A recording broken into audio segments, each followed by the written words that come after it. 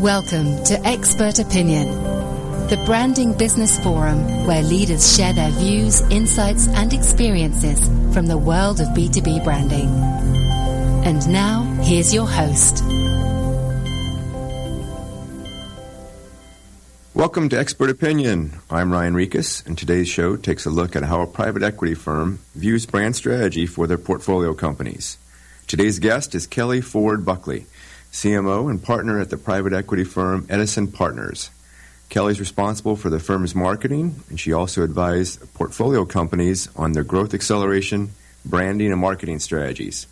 I recently had the opportunity to work with Kelly on the rebranding of BFS Capital, one of Edison's companies in their financial technology portfolio. Kelly, welcome to Expert Opinion. Thank you, Ryan. Thanks for having me.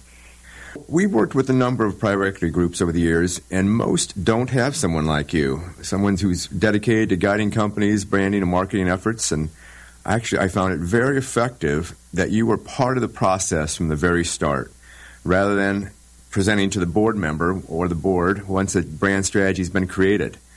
Maybe you could talk a little bit about your firm's philosophy on taking a hands-on approach specifically relating to branding and marketing. Sure. Yeah, absolutely. Edison's been around for 30 years as a firm, and value add is kind of core. It's what comes with the money. My role here, I've been here for about 18 months, is one of advisory, and advisory is one of three programs that comprise what we call the Edison Edge. Our fundamental belief is it takes more than capital and presence at board meetings to be a great growth partners. We have this kind of whatever it takes attitude to help our companies accelerate growth and scale. The sales and marketing advisory specialty is 18 months old since I've been at the firm, and feedback from our companies and investors to date has been really positive. It's certainly been a strong differentiator for us in raising our most recent fund, our eighth fund. And, I work every day inside our businesses, sometimes in an interim role as CMO, other times on, short project basis. And I'm here as a sounding board and an ongoing resource for the 45 companies in our portfolio on an ongoing basis. I know you work with a lot of early-stage or entrepreneurial-type clients. So what advice would you give them about developing their brand strategy and defining their unique value proposition? As also, when should they be thinking about that? Yeah, it's a great question. We invest in growth stage B2B software businesses. Most of these are in well-defined categories, and they're turning the category on its head, or maybe they're innovating faster to lead the market, or simply building a better mousetrap. And we're in certain key industries. It's marketing, technology, enterprise, software, and then healthcare and financial services technologies. When we put money in, these companies are typically at a sort of an $8 million to a $20 million run rate. So they're still early stage, but this isn't venture startup companies. They've proven product market fit and repeatable, referenceable client base and a bunch of other criteria we apply. We think about branding for these companies. At the core, brand strategy has to reflect, who the business is and what the employees are striving for and the value delivered to companies' audiences, and that ever important articulation of differentiation. And if those things aren't clear at this stage, you're wasting marketing dollars, your sellers are not going to be effective, and potentially your employees will lack focus.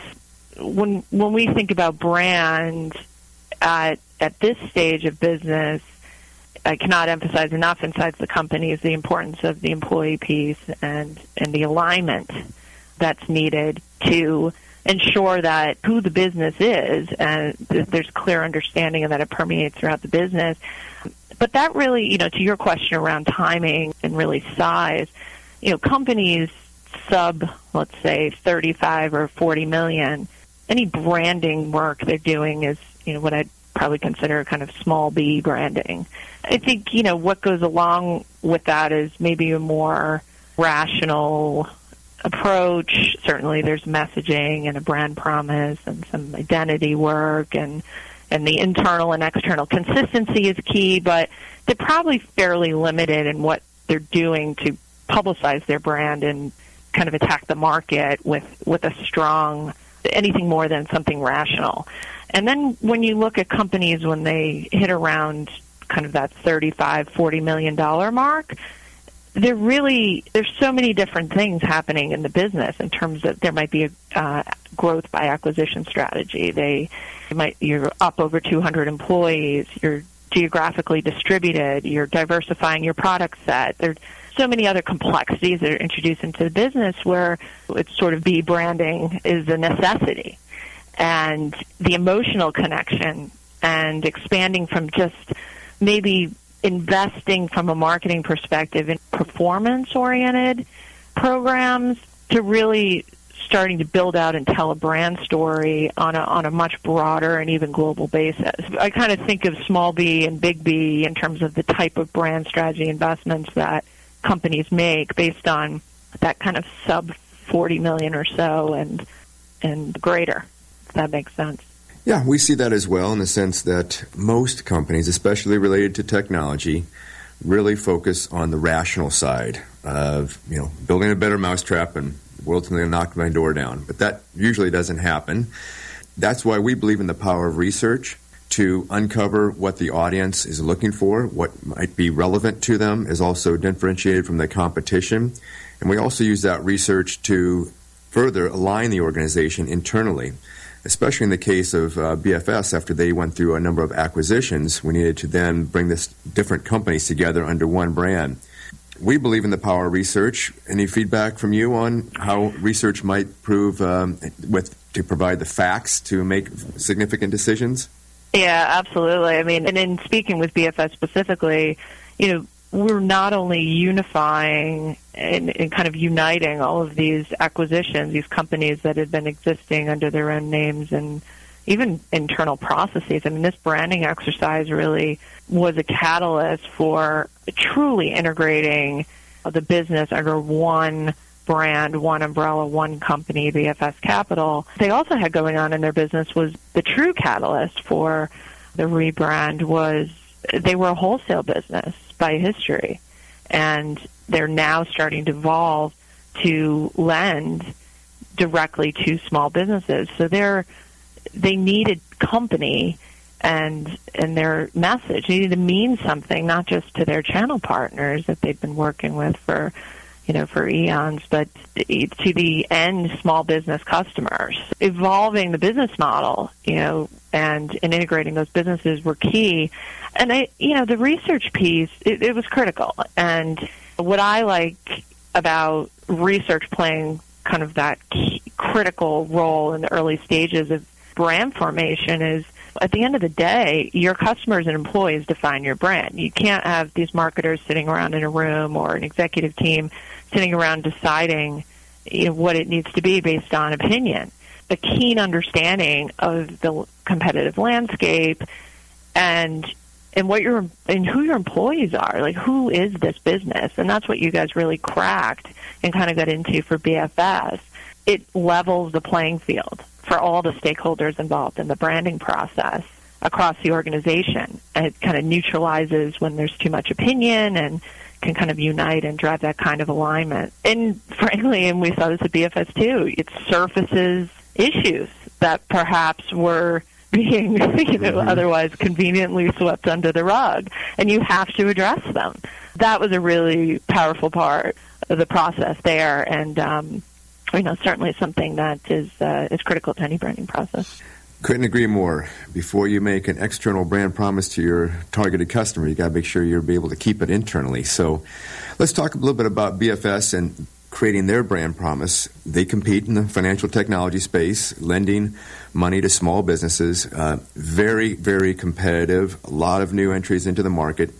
And through the research, we noticed that almost all of them were saying the same thing. We offer fast and easy financing for small businesses. And as we determined early on, that should just be the ante of the game.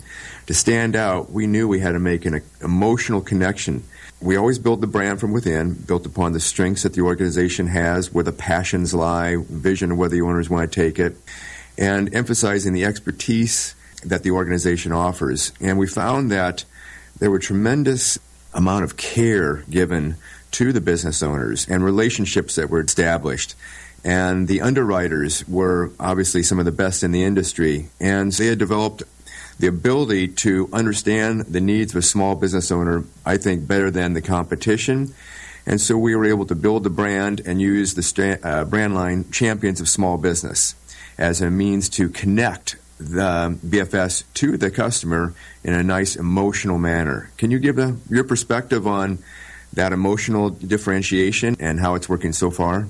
Yeah, it's interesting because the notion of having a brand promise or brand line like Champions of Small Business, for BFS, I think it was critical to attach that promise overtly in the new brand. A lot of times in past sort of branding work I've been involved in, you might have a promise or set of values and beliefs and kind of your brand pillars behind everything, and sometimes that translates more subtly or nuanced into the message and your identity and what you're putting out into the marketplace.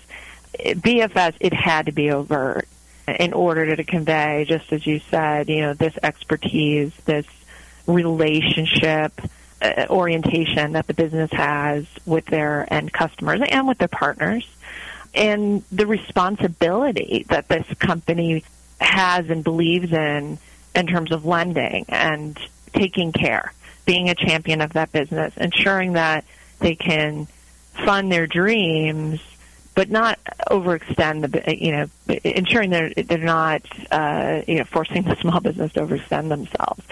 All of those things sort of needed to come together in a story and in a promise that was like hit you right between the eyes. And especially given that they were coming from kind of a wholesale business and were more behind-the-scenes brand previously. It's just a really fun line to play with from a marketing perspective. And we've been, to date, we introduced it. The employees were all bought in. The internal launch, I think, was very successful. The external and the incorporation of this whole champion theme and the extensibility of it, I think we've only barely scratched the surface on what can be done in leveraging that in our brand work, in our cross-channel and message work getting out into the market. Slowly but surely, it's a lean team, but with a lot of big ideas and exciting plans for it, certainly. But the foundation is there, and that's what's important, and I think the internal buzz and belief and kind of the way that employees have embraced it is really exciting. Well, it's certainly a big platform to build upon, and as you mentioned, it's a great internal mantra as well. We've understood, as went through the process, the culture of the organization already had some of these beliefs, and that's the way they personally felt about the ability to lend money to a small business at an ideal time to help them grow. And there was already a lot of pride internally about the ability to do that. And so, once again, we just built the brand from within and captured an idea that can continue to extend internally, but also build externally as well. We launch brands. We focus on two different sides. The verbal branding. In this case, we changed the name of the company. We introduced the brand line. We developed a messaging matrix for all the different audiences. But we also brought the brand forth in a new visual manner as well, a new identity and a new system. And research shows that people actually see first and read or listen second. And just want to get your thoughts on your viewpoint on the brand system that we introduced and how that's working. Yeah, they're critical components to certainly approaching a new brand and a rebranding exercise like this, that you want to be comprehensive in the approach, and you guys certainly subscribe to that and kind of guided the company there. But some brands require, especially the earlier stage in our portfolio, being so rational, they're probably less visual focused and more verbal. And then, the companies who are really doing it right with a capital B, visual element and connecting emotionally through through the visual piece is that much more important. And I think what you guys were able to pull together for BFS, ultimately both are needed to be a powerful B2B brand. And B2C, maybe you can get away with more visual, less verbal, but it depends on the business and the strategy. But at the end of the day, for BFS, both are really needed to make this powerful. And the two work together so nicely. And in the process had to start with the verbal, right? I mean, what do we want our audiences to believe? Who are we here? In the story, it was even interesting rolling it out internally when Mark Glazer, who's the CEO, got up on stage and kind of unveiled the new branding and started to tell the story. We took the employees through every step of kind of the building and the meaning behind even the logo. And what was the significance and the symbolism of this. And it was very folks really connected with it. And the folks who were seeing it for the first time, others were well entrenched and involved in the process. But some people are visual, some people are verbal. I think for B2B, you need both. I think BFS needed both. And I think the visual treatment and the identity that actually came out of this is representative of where we've been, where we are now, and I think even aspirationally is sort of where we're going, and serves all audiences. And it's also just clean and modern, and which you don't always get in this kind of lending banking space, banking or alternative to banking space. I think the visuals are very powerful, and also just goes back to the extensibility, foundational elements here of there's just so much we can be doing with it in the long run. Well, you're absolutely right in the role that Mark played in launching the brand internally. He did a fantastic job getting into why the organization was going through something like this, how it reached its decisions, and how it was going to reach the target audience, but also how it had meaning to the internal team as well. Can't reinforce enough to whoever's listening the importance of internal branding and employee engagement and the power behind that, especially for B2B brands, because your team are the ones that actually create the relationship, and they're the greatest either attribute or detractor of the brand when it's reaching your target audience. Critically important. So we only have a few more minutes left, unfortunately, but I guess maybe taking it back to the beginning, I'd like to just get your viewpoint on how the equity world views the value of branding. Yeah, it's funny, and it is split between the different stages of what, are you an earlier growth stage business or maybe later or more mature growth stage business? And, it's funny because this question has a lot of currency just over the last week and a half here. I'll give you a couple of examples to sum it up, but we recently evaluated one company for potential investment, and on the earlier stage of companies where we invest, only 30 people, is a 2-year-old company growing like a weed, sales-driven culture.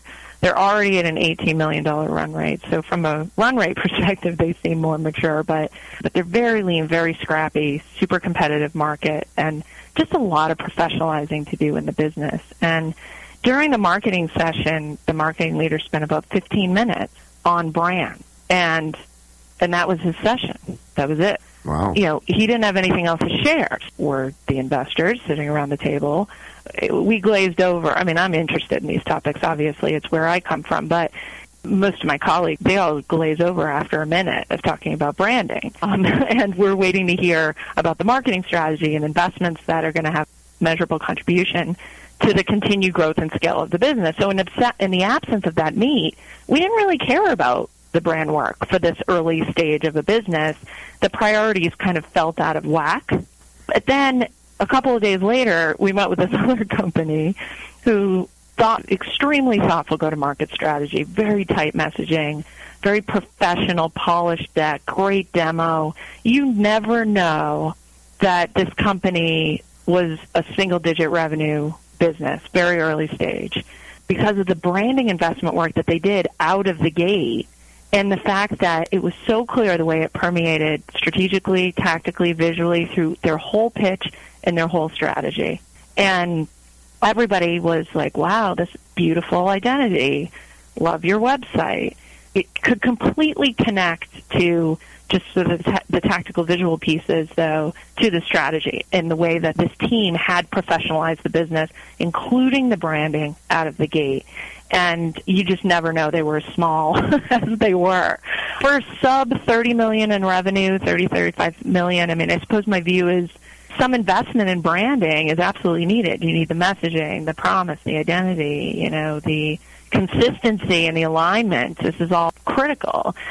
But perhaps more rational, and the programming is limited because you're really performance-oriented in your public promoting of your business, because everything needs to be measurable at that stage for us, the investor perspective.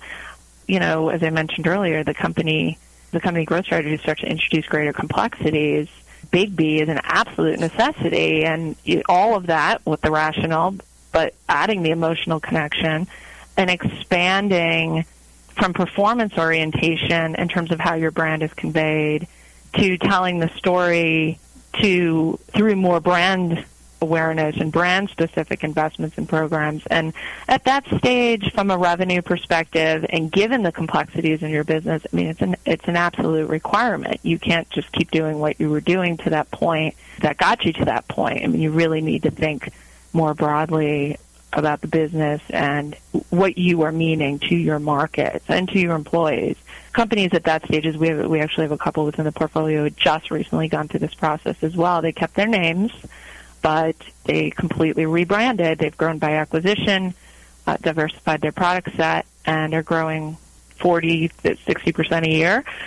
And two examples of those are Magnetic, is one company in the ad tech space, or marketing tech, and another one is Billtrust here in New Jersey, and they're billing software for mid-market companies.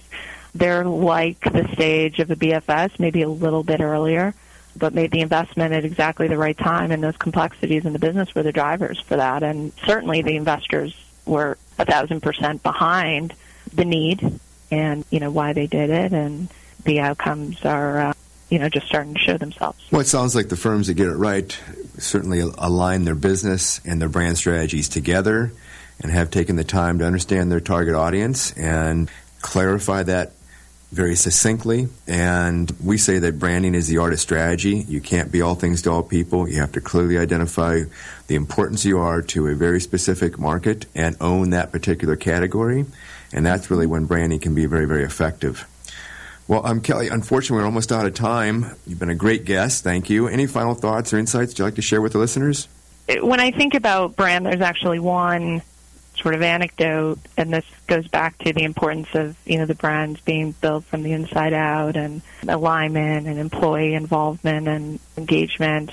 At the end of the day, your brand needs to have a seat at every table, in your meetings throughout the company. And the most critical of your business decisions, and even some of the less critical ones, they really can't be made without reflecting back to what is your brand? Who are you? What is your promise? And years and years ago, actually, Amazon, their mission from the outset was to be the world's or the Earth's most customer-centric brand. And the way that they carry that out, and is a constant reminder internally, is they leave an empty seat at the table in every meeting for the most important person in the room. And that most important person is the customer, and that ties right back to the core of their business and their brand. And regardless of what your mission is, how vast, your different audiences are, your promise and that presence of that promise inside the business is what helps you create a great brand or rebrand, and it should continually remind you of why you do what you do and how you do it. So I love that whole seat at the table concept for the customer, for Amazon, and your brand needs that seat at the table, whoever your audience is and what your promise is. Great summary, Kelly. Love the analogy with Amazon as well. If our listeners have any questions of you, how could they best reach you? My email is kford@edisonpartners.com. Happy to branding businesses as community.